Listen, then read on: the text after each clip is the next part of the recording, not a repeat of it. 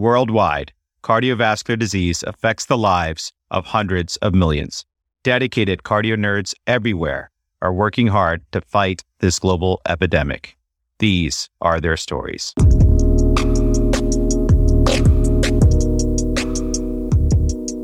Hello, CardioNerds. This is Amit Goyal.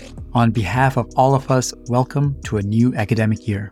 Many of us are transitioning into new roles of training and leadership. We thought this would be the perfect time to learn about mastering the art of patient care with master clinician, master scientist, master educator, Dr. Michelle Kittleson. Join the CardioNerds interns as they discuss key practical pearls from Dr. Kittleson's book, Mastering the Art of Patient Care. Big thanks to Dr. Gurleen Kaur, the director of the CardioNerds internship and star medicine resident at Brigham and Women's Hospital, for planning and leading this episode. And now, let's get nerdy. Welcome, CardioNerds. This is Gurleen Kaur, resident at Brigham and Women's Hospital and director of the CardioNerds internship. I'm so excited to be here with CardioNerds Academy interns, Dr. Akiva Rosenzweig, the intern at the Cleveland Clinic, Dr. Chelsea Tweneboa, the intern at Stony Brook University, student Dr. Shivani Reddy, rising fourth-year medical student at Western Michigan University, student Dr. Diane Maskett, rising fourth-year medical student at Rowan, and student Dr. Tina Reddy, rising fourth-year medical student at Tulane.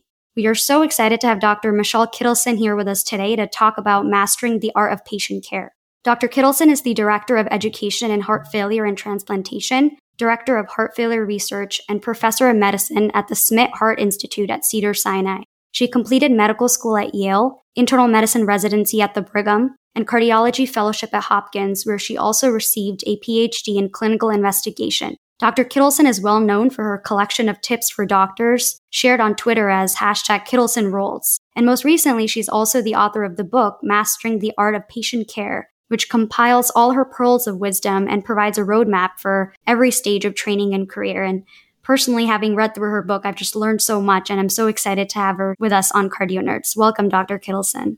Thank you so much. I'm so delighted to be here. Your book is really full of tips and tricks for every stage of training, and it has practical pieces of advice on how to become fluent in medicine and build a medical foundation, but also how to hone our clinical judgment, as well as establish medical style through habits and leadership. All of these things are really important as we transition through different roles in our careers as well. And there's really so much that we can talk about, but we'll try to delve deeper into a few of the themes that are highlighted in the book. And I'll turn it over to Akiva to get us started. Thanks so much, Gurleen. As we speak, we are rapidly approaching July 1st, the time of big transitions in the medical field. As you mentioned in the book, Dr. Kittleson, transitioning into leadership roles, such as a second-year resident, first-year fellow, or first-year attending, can be more intimidating and overwhelming than even the initial transition into intern year, as those roles require more responsibility. I remember vividly doing an away acting internship in July and being floored by the masterful job the newly minted senior resident had done in making treatment decisions, but also in guiding and supporting the intern and myself to ensure that we were at our best on rounds. It was both so impressive and personally overwhelming as I thought of being in the same position in just a couple of years and how I would be able to manage as a second-year resident. You provide such great insight into these transitions, and as most of our audience have gone through or will go through these transitions, can you share some of your thoughts on how to approach these time periods? Absolutely. I love that question. I think one of the most scary things about these transitions is that you have to have a new skill set. It's not just about understanding the science. It's about translating that science into not only taking care of patients, but teaching other people how to take care of patients. So the overarching theme of my advice on how you approach these transitions is to recognize that number one, you are not special. Everyone feels that way and everyone survives. And number two, we don't worry, we make a plan. So for the resident, when I was facing that transition to a second-year resident, my plan was envisioning what rounds would look like and choosing a rounding structure with good boundaries and expectations to lessen the uncertainty for my interns and prepare in advance. I wish I was one of those people that could think about cool pearls off the top of my head, but I'm not. And I recognize that. And I would do my own pre-rounding as a second-year resident, identifying a high-yield pearl on one or two patients. As a fellow, the stakes are a little bit higher. You're expected to know a little bit more. But again, you are not unique. You must not beat yourself up for your lack of knowledge and experience, but recognize knowing who and when to ask for help. I think being an attending physician is the culmination of a bit of that uncertainty and fear as the stakes get ever higher. But you have to recognize that experience isn't a threshold, it's a gradation. You're continually gaining that experience, and you rely again on your trusted colleagues and mentors as you learn and grow. So that's really my best pearls for how you approach the new skill sets of these transitions. Thank you so much, Dr. Kittleson. I think the takeaway for me is that preparation is so important, and we have to rely on our preparation and not just try to be the best and think that we need to be the best, but to rely on preparation, but also to rely on others. And I think that's really what I gained from your answer. Thank you. Thank you very much for that great discussion there, kind of about these transitions. So Dr. Kittleson, as we talk about these different transition points in our careers, one thing that is important, no matter the type of transition or the part of our career we are in, is mentorship, which is also a topic that you highlight several times in the book, and one of the topics that I really enjoyed reading the most about. In the preface, you write, "The art of patient care is an apprenticeship guided by the wisdom of mentors." Later on, you also mention that one of the strongest tools to combat burnout is to forge connections with mentors who help sustain a sense of purpose.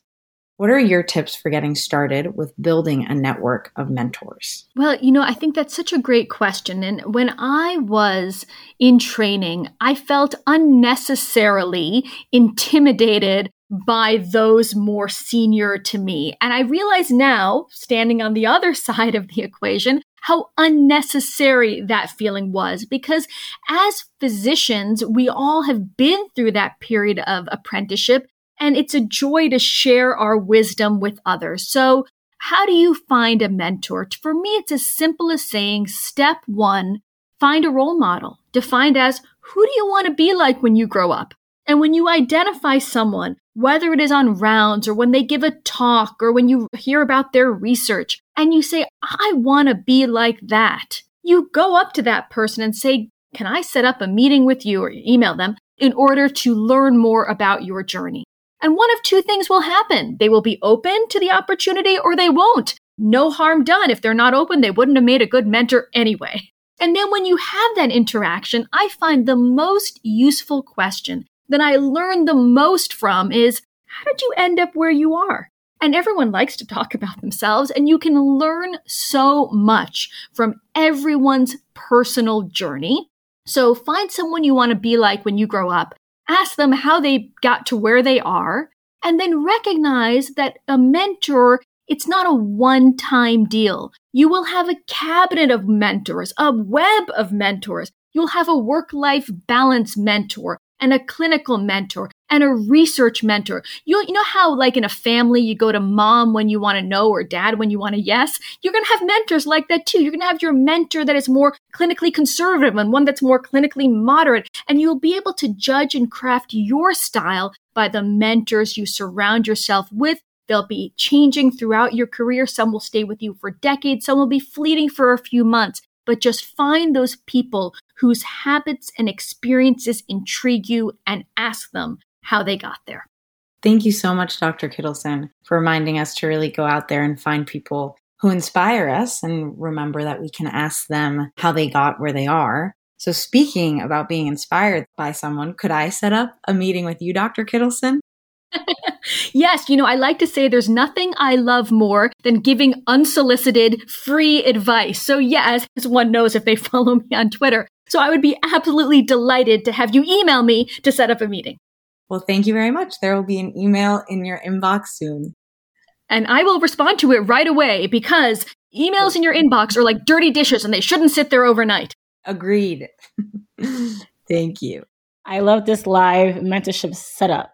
Mentorship is very important. I think I learned the importance of mentorship, especially during fourth year when transitioning from fourth year into residency. So this topic is very close to me. It's one of the reasons why I became a part of the CardioNerds. So speaking of that, mentorship is important in so many levels. And in the book, you discuss that the best antidote to this fear is to talk over cases that keep you up at night with a trusted colleague or a mentor.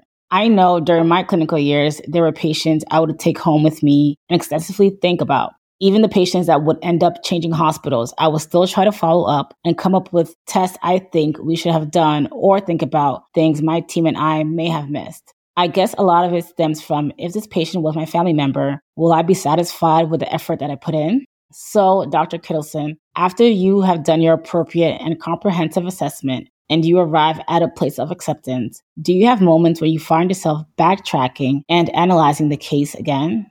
And what are your suggestions for dealing with this?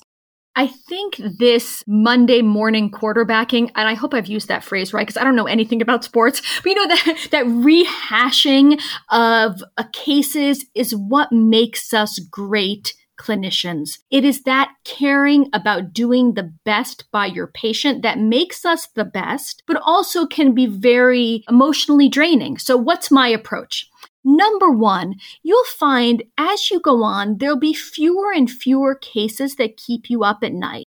But with every case, you have to ask yourself, is my subconscious trying to tell me something? And you have to lean into that discomfort and you have to pinpoint what exactly is making you feel uncomfortable. Sometimes it's going to be a medical issue. I just don't understand if there is a unifying diagnosis between their palpable purpura and their thrombocytopenia. Or maybe it's something more emotional. I just feel like I did not get through to this patient when I tried to explain why they need test X and they don't need test Y. So you have to lean in to pinpoint what was it that is keeping you up at night. And then when you've identified the issue, whether it is medical and or emotional, you have to figure out what are you going to do about it. Sometimes it's circling back to the patient. And I've done this before where I'll call them the next day and say, I have given your case more thought and I think we need to do X. Sometimes it's I run it through a trusted mentor and colleague and say, what am I missing? What doesn't feel right here? And then I'll give the patient a call and say, I have discussed your case with my colleagues and I think we should do Y. But embrace that feeling, but don't embrace it in isolation. Like I say, we don't worry, we make a plan. So if you find yourself worrying, you have to figure out exactly what you're worrying about and then make a plan either on your own or with a trusted mentor and colleague to resolve the issue. Thank you so much for that insight. I think your lesson of leaning into discomfort is really important and admitting that, you could seek help for cases like this and also involving the patient. I think that was very powerful and making sure, they're involved in their point of care. So thank you for that advice. On a similar note, to dealing with doubt, it can be challenging to deal with mistakes as it is often not talked about publicly in medicine. In the preface to your book, you describe the origin story that culminated in mastering the art of patient care. One of the major themes mentioned was the idea of learning from mistakes, and ideally the mistakes of those who have preceded you. You noted the quote of Eleanor Roosevelt, "Learn from the mistakes of others. You can't live long enough to make them all yourself." As important as it is to learn from yours and others' mistakes, in the book, you talk about the importance of remembering your victories as well. Can you talk about how best to balance learning from mistakes and remembering our victories? And do you think there is a role for teachers and mentors to openly share their mistakes to help normalize this for their learners? So my short answer is yes. But when have I ever stopped at the short answer? I have much more to say. Absolutely. I believe the greatest lessons we learn are from our mistakes and the ones that are shared with us. And I think as a trainee, when my mentors would tell me about a time they made the wrong decision, so they learned to make the right decision, it was empowering and comforting that, we are all in this together. This is a shared experience of crossing the bridge from inexperience to experience. But I think it does weigh on us heavily emotionally when a bad outcome happens. And I have a stepwise approach to processing a bad outcome. So, patients, family members, loved ones, the way I look at it, have the luxury of experiencing grief. But as physicians, I think we have to take that grief and turn it into something constructive. So when there is a bad outcome, the first thing you must do is dissect it to separate fault from fluke. Sometimes your decision was the proximal cause to a bad outcome, and sometimes it was just bad luck. And it is so important that you do not change your practices based on bad luck. You don't doctor by anecdote. If a patient suffers a near cardiac arrest in the cardiac catheterization lab after administration of sedation, it doesn't mean that no patient ever gets sedation again. If that patient happened to have severe pulmonary hypertension, critical aortic stenosis, and triple vessel disease, you have to figure out what's fault and what's fluke. Second step, if you determine that it is fault, then it is you talk it over with your trusted mentors and colleagues. This is a big theme to process and move on. And if it's fluke, again, you take a deep breath and go on to the next step, which is, was this bad outcome unforeseen or was it expected? I like to say that obstetricians are the heroes of medicine because they deal with 99% miracle and 1% horrific disaster. Their whole lives are really unforeseen disasters that they prevent. But for all of us as clinicians, we have to do our best to adequately prepare the patient, the family, and by extension, ourselves. And a lot of experience comes from that ability to best predict the future and prepare everyone for a potential bad outcome. And then if you're at peace that you did all you could medically, you did all you could to prevent and prepare the family, then you have to accept that control is an illusion and accept that we have to preserve our stamina for the tragedies ahead. So I think that stepwise processing of bad outcomes for clinicians allows us to take an overwhelming tragedy and distill it into the lessons we can take away to help our future patients and preserve our stamina for the road ahead. But as you noted, we also have to savor our victories. We have to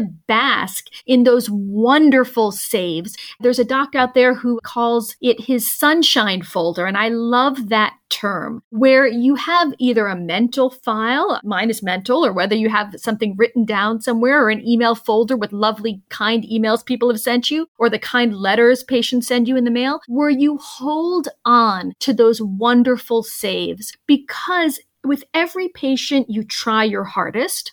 And with every patient, there won't be a perfect ending. But by savoring your victories, you again can preserve your emotional stamina to withstand whatever challenges you'll face in the future. Wow, thank you so much for that thoughtful response, Dr. Kittleson. I know personally it can be easier to perseverate on mistakes I've made rather than celebrate the victories. And hearing from mentors and leaders, those that are farther into their career and have had a lot of experience like yourself, experiencing similar feelings can be very reassuring.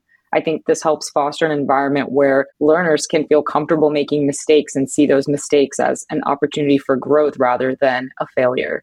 100%, and it all comes back to those themes of mentorship. Having a trusted mentor or colleague where you can debrief and process in a safe space is so critical to processing and moving forward. 100%. Can I also send you an email after this, Dr. Kittleson? And it will be answered right away, yes. Amazing. One skill that we can learn both from our mentors as well as our own prior experiences is how to deliver bad news. Dr. Kittleson, your book has a very practical section about delivering bad news, and I'm so thankful for it. On my surgery rotation, my very first experience observing a trauma call down and emergent trauma surgery was rather harrowing. My patient was a 12-year-old who was struck by a car while crossing the street, and he had just turned 12 on that day. This was just such a gut-wrenching story, and thankfully, I, as a student, was not tasked with giving difficult news to this family. But nonetheless, the mere thought of most probably needing to do so in the future is very much unsettling. So I love how you share a simple system with us that hopefully will make this task less anxiety-provoking. So for all our cardio nerds, could you please share your 6-step method to delivering bad news? Absolutely. And I think it's so important to remember that we cannot control tragedies, but we have to do our best by the patient and their family in the face of tragedy. And as most things, it really begins with preparation. I had a mentor who once told me, you don't just drop the bomb, you start the cleanup. So if you are faced with a patient for whom you have to deliver a life-threatening diagnosis, it is your job to not only deliver the diagnosis, but to have a sense of what the next steps in the plan are. So for example, as a heart transplant cardiologist, I've been faced on multiple occasions with patients who are undergoing heart transplant evaluations, and we may uncover a life-threatening condition. And after that condition, they are no longer eligible for heart transplantation. For example, a newly diagnosed lung cancer. That is a devastating news for a patient and their family to receive when they're already facing end-stage heart failure.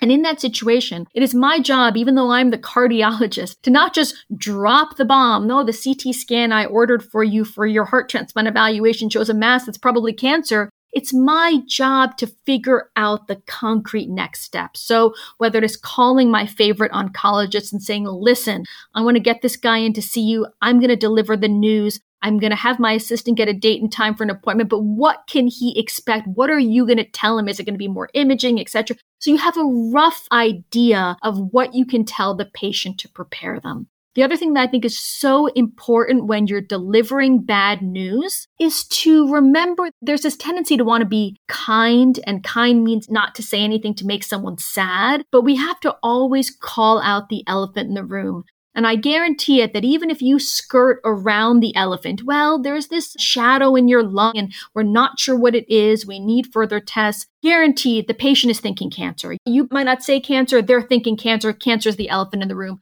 Call out the elephant in the room. Offer an honest differential diagnosis. So the preparation includes you will deliver the bad news, you will deliver it honestly, as well as the best and worst case scenarios as you have them. The second thing I think is so important is letting the news register.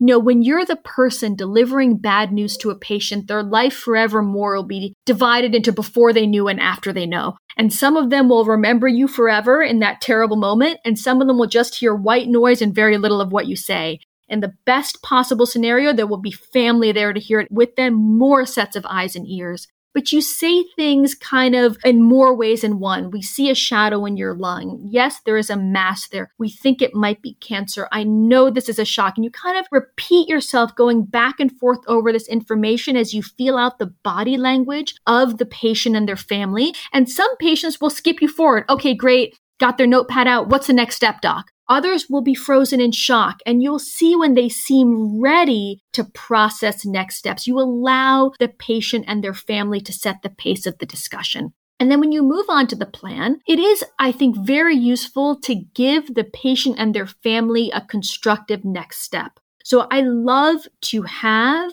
if in a perfect world, the date and time of the appointment with the oncologist, or the phone number for the oncologist, the name of the oncologist. I've spoken to the oncologist. Something for them to grasp onto, not they get off the phone with me and it's a black hole, what comes next. So you move on from the bad news to the start of the plan, the next steps. And whenever I speak to a patient and a family and I give them bad news, I always end with a promise.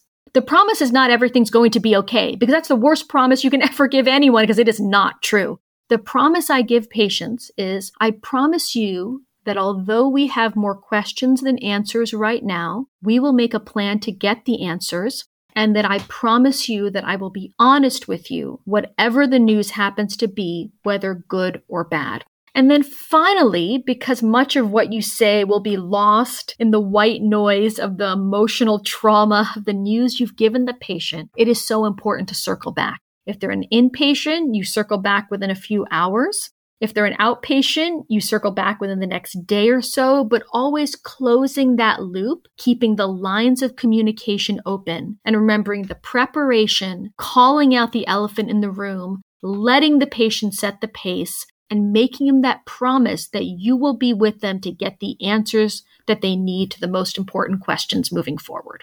Thank you so much, Dr. Kittleson, for that incredible breakdown. You know, this is just such a great framework to have as a reference as we go about preparing for those difficult conversations that we, need to be having with our patients and their families. Wonderful. Thank you. Dr. Kittleson, just to transition a bit, I really enjoyed the section in which you talked about picking your battles because you emphasized medicine as a team sport. You mentioned how in certain instances, you will not challenge medication treatments given by other experts in the medical field, but at other times you will.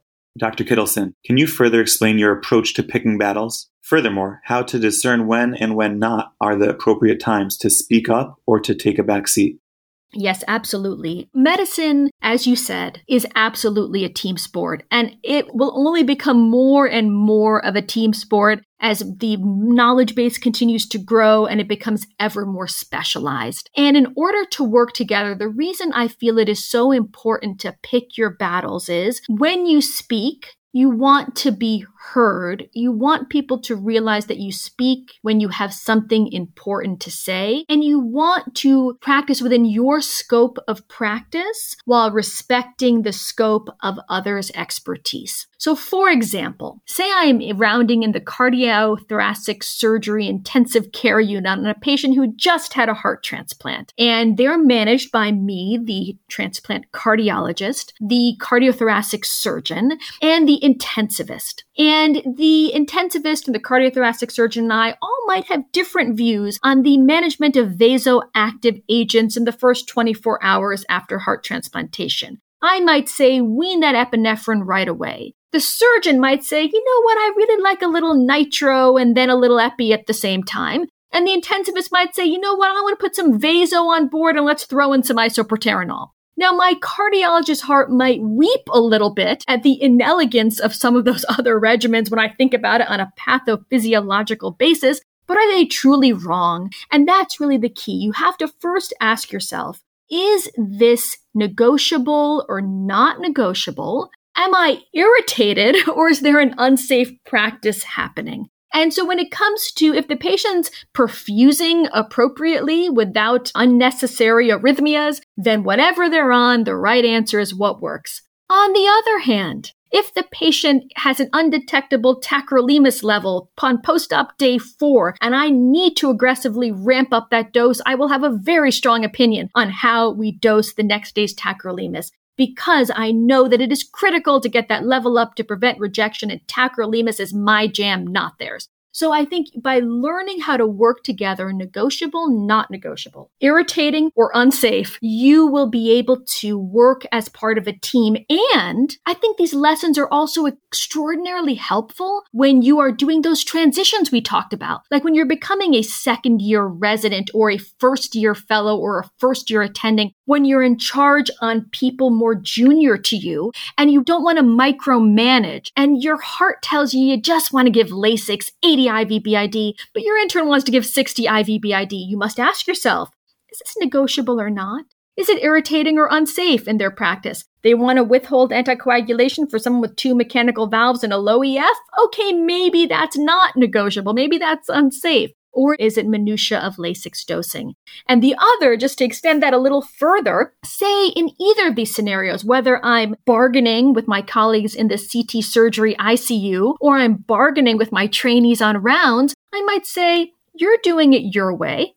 That might not be my way. So let's make a contingency plan. If X goal is not met in Y time, you will do Z. And for a trainee, I think that contingency plan is extraordinarily helpful. They get the ownership of trying their way, but they also have to make a plan if their way isn't working. What are they going to do next?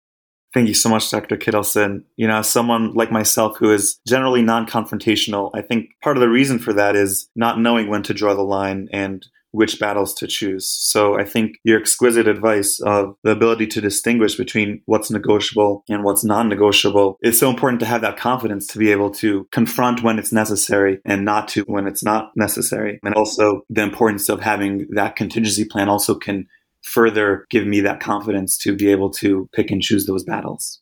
Let me give you a tip there, because I think you said something very important. It's hard to be assertive. I agree with you. I also felt exactly the same way. But we must design by intention. Our intention is optimal patient care. So whenever you're phrasing something and you're concerned about sounding assertive, bring it back to optimal patient care. You go up to the CT surgery intensivist and say, I am concerned about the mix of epinephrine and nitroglycerin on this patient because, as we can see, upping the dose of epinephrine is causing some non-sustained VT, and I am concerned that that's going to lead to a problem with the safety of this patient's stability. So perhaps if we ramp down the nitro, they'll need less epi. So you see, you can phrase it in such a way of, it's not I want what I want when I want it. I am concerned about the patient, and thus I'm making this recommendation. Yes, thank you so much, Dr. Kittleson. I really appreciate that. Also, taking the ego out of it helps things a lot. Right? Because there's no place for ego. It's not about yourself at all. Exactly. We touched a little bit about this in the discussion we just had right now, but I would like to talk a little bit more about the section from the book that is from chapter 11 titled Being a Woman in Medicine. And I will say that, this is a section that has so many amazing pearls of wisdom that are equally applicable to men in the field as well. So it is definitely a must read for everyone along with the rest of the book.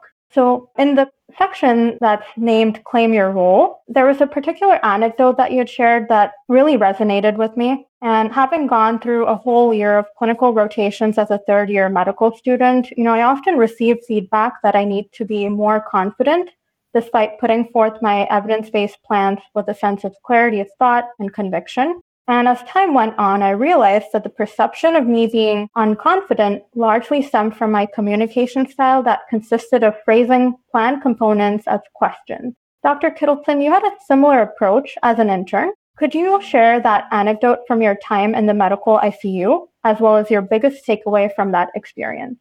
Yes, absolutely. I have to say, before I even get to that anecdote, I think you should not be beating yourself up about the feedback that you need to be more confident. Listen, if there's any time to not be confident, it's okay when you're an MS3. I think it's far better than getting the feedback that you're too confident. Overconfidence would be much harder to course correct. So kudos on being appropriately in that learning mode of learning and growing. I received similar feedback and it all ends up okay. So let me tell you the story about when I was an intern. So I remember when I was an intern in the ICU, I'd go up to a nurse and I'd give them my plan for a patient, and they would look up and to the left, over my shoulder to my resident standing behind me. And if my resident was nodding in affirmation, they'd do what I said. And that really irritated me because, as you said, I knew what I was doing, but I wasn't getting the respect. And then I saw this surgical intern. She was an intern just like me, a surgical intern though. And she was small like me and young looking like me. But she would walk into the unit and do a consult, and the nurses would listen to whatever she said. Her resident wasn't trailing behind her and nodding. And I said, what's going on here? So I would basically surreptitiously stalk and eavesdrop her.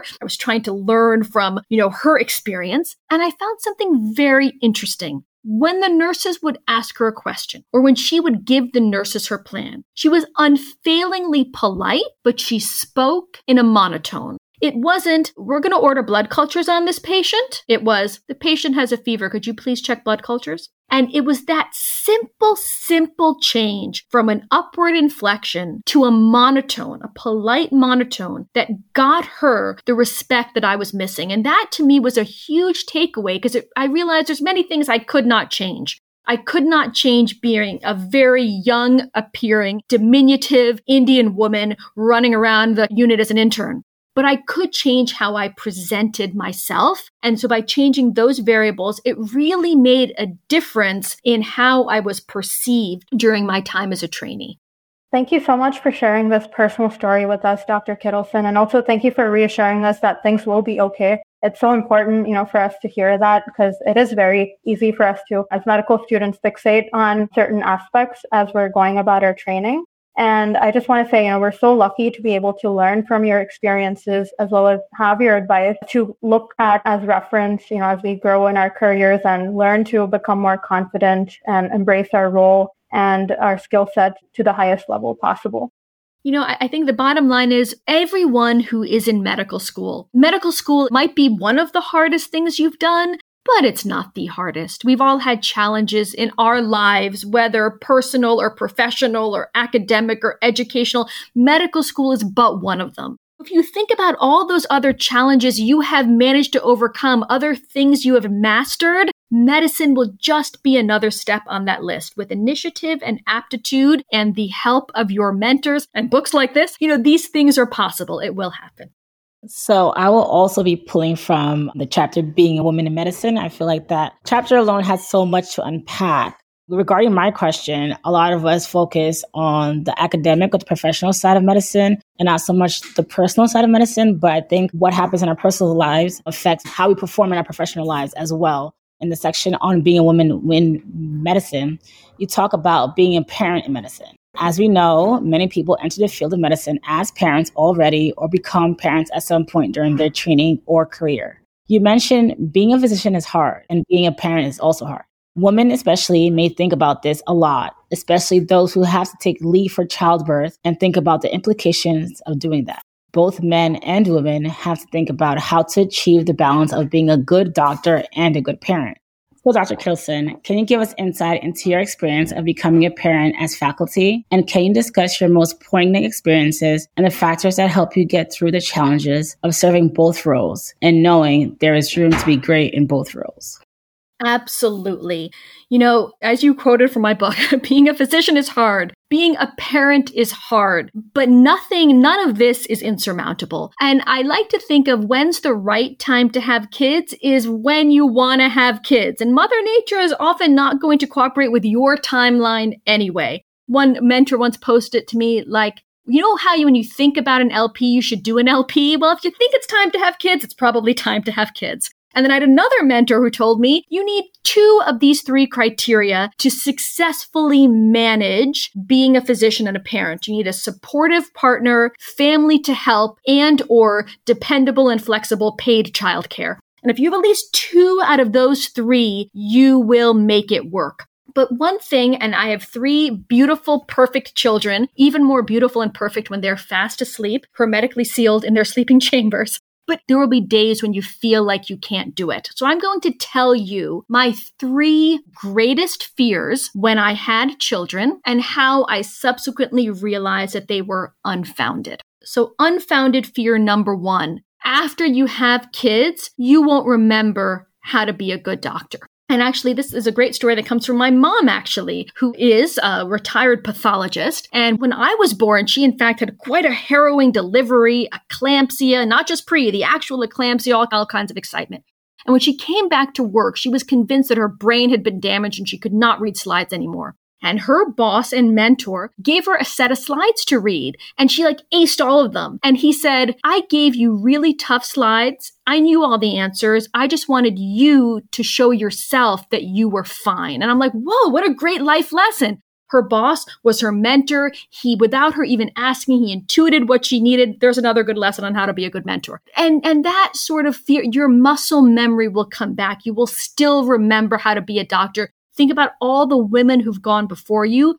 Find that mentor out there, your work-life balance mentor, your parent mentor. They will offer you the support to get you through it. You just have to do it. Don't think about it, just do it. You will be able to do it. Second unfounded fear I had. My baby will forget me. My baby won't love me. They'll love my husband more. They'll love the nanny more. They won't love me the most. Because why else we have kids? We want, they want to love us the most. I don't have teenagers yet, so I still feel that way. And that is not true. We must remember that at birth, babies are just blobs, right? They want to be swaddled. They want to be fed. They want to sleep. There's not a lot of give and take in those early days. So really, your baby will not forget you. Your baby will always love you. And I have to say, it was extraordinary to me that with each of my 3 children, I probably spent the least time with them compared with my husband or our nanny. And yet they just loved me. They loved the nanny. They loved my husband. They loved anyone less. There's just lots of love to give. Your baby will not forget you.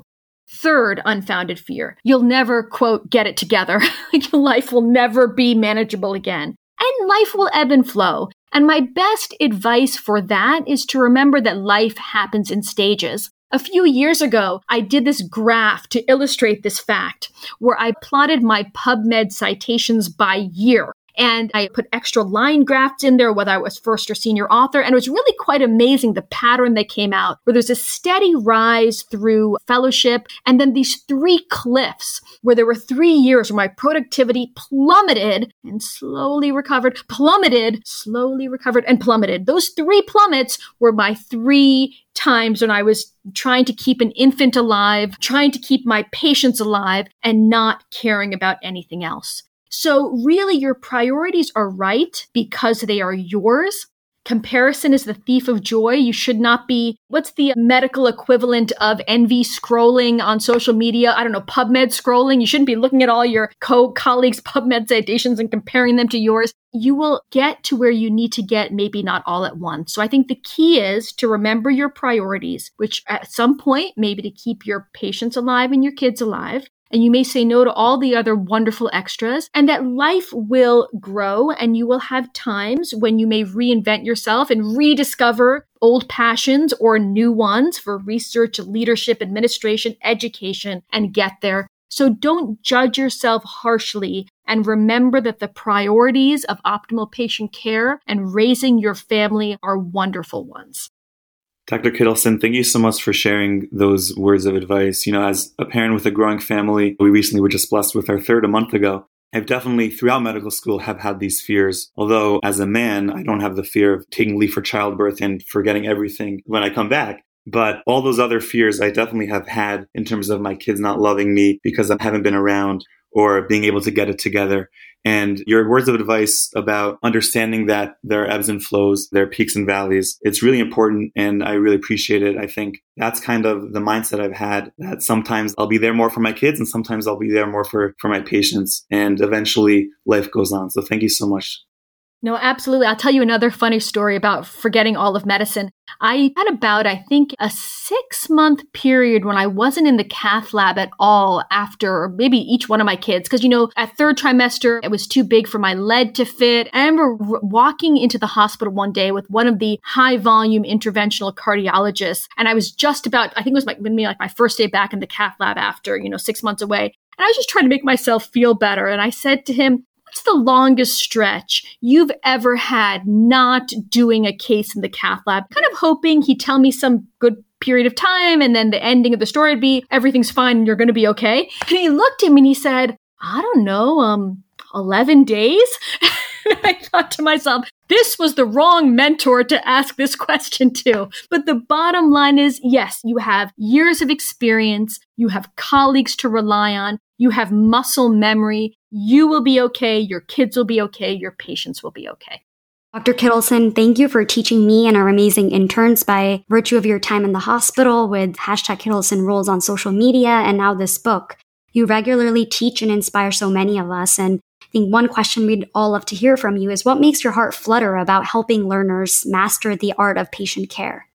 I have to tell you, it is such a joy. It is such a joy to experience that apprenticeship of medicine when you see someone's eyes light up when they get it. Whether it's, hearing that S3 gallop or finally seeing, of course, the JVP is right there. Or understanding the why afterload reduction doesn't cause a drop in blood pressure when someone with HFrEF, because their stroke volume will go up as their SVR goes down. There's just a joy. Or when you have a patient that you're delivering bad news to, and then you have your trainee go to the next patient and model your advice and do it themselves, it just makes you feel so wonderful that this vocation of medicine, the art of not just the care of the patient, but the caring for the patient, is being moved forward to the next generation. I love it so much, and I love to see other people love it and thrive to take great care of patients as well. I love that answer, and the enthusiasm you bring to cardiology as a field is just great. Your enthusiasm really shines and inspires. I've just been sitting back and soaking in all the pearls from your discussion with everyone, and there's just so many important themes in your book, and I wish we had time to talk about many of the other great points that you highlighted, but I think it really speaks to that everyone listening, no matter the stage of training, needs to go and read the book and learn from all your insights. One of the things I love about your hashtag Kittleson rules and also the book is how concise and practical it is. And while I'll definitely have to re-listen to this episode to catch all the pearls of wisdom, I think if I had to distill this down to some key pearls or quotes from you that I'll definitely remember from this recording, I think some key top 5 would be, we don't worry, we make a plan. Experience isn't a threshold, it's a continuum of gaining experience. Define role models and who you want to be like. For difficult conversations, feel out the body language of the room. When picking battles, ask yourself, is it negotiable or not? And when we're having trouble with being assertive, reflect on how it's all about patient care. I think lastly, it's life will ebb and flow. Life happens in stages. Thank you so much for sharing your story, successes, failures, and wisdom with all of us. And I also want to thank all of our CardioNerds interns who made this recording possible by planning and joining: Diane, Tina, Akiva, Chelsea, and Shivani. Thank you all. There's no greater compliment than having someone quote me to me. So thank you so much. The book is available on the Springer website. Some may have it actually free of charge through an institutional subscription. If not, Amazon tends to sell out, but I think Springer's a great bet. And I'm just so grateful to how CardioNerds models the art of patient care in every educational activity you do. So kudos to you, Gurleen, and the CardioNerds. Thank you so much for all the time and mentorship that you've spent on CardioNerds.